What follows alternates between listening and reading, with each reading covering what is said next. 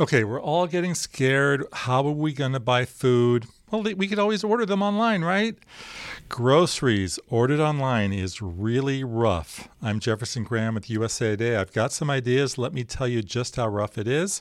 You're listening to Talking Tech. So I spent the day ordering food from so many different places. You would think Amazon would be really easy, but they're not delivering. Amazon Fresh is not delivering. They're just being overwhelmed. Whole Foods is not delivering. Instacart was the most effective of all the sites I went to. It's an app that serves as a service for 25,000 grocery stores, or basically half of America's markets, according to the company.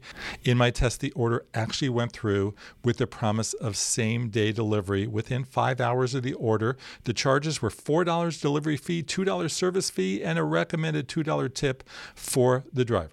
But I will say, when I returned an hour later and tried to do another order, all deliveries were done for the day, and I was instructed to return at another time. Amazon said that it has experienced a massive increase in online grocery orders and is working around the clock to continue to deliver grocery orders to customers as quickly as possible. Peapod, which serves the East Coast markets like Stop and Shop and Food Lion, had one available delivery date available when I tested this. On Tuesday, it said March 30th it could get food to me.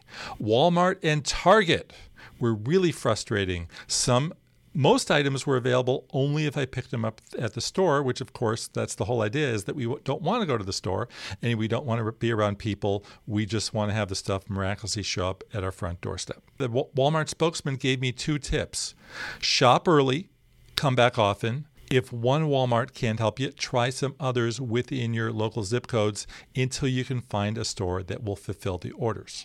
And that's pretty much my tip for all the places. Just keep trying. I kept finding places where Whole Foods, for instance, they had an availability between 8:30 and 10 a.m. in the morning. And then when I came back at 9, they had no availability. So just keep on trying.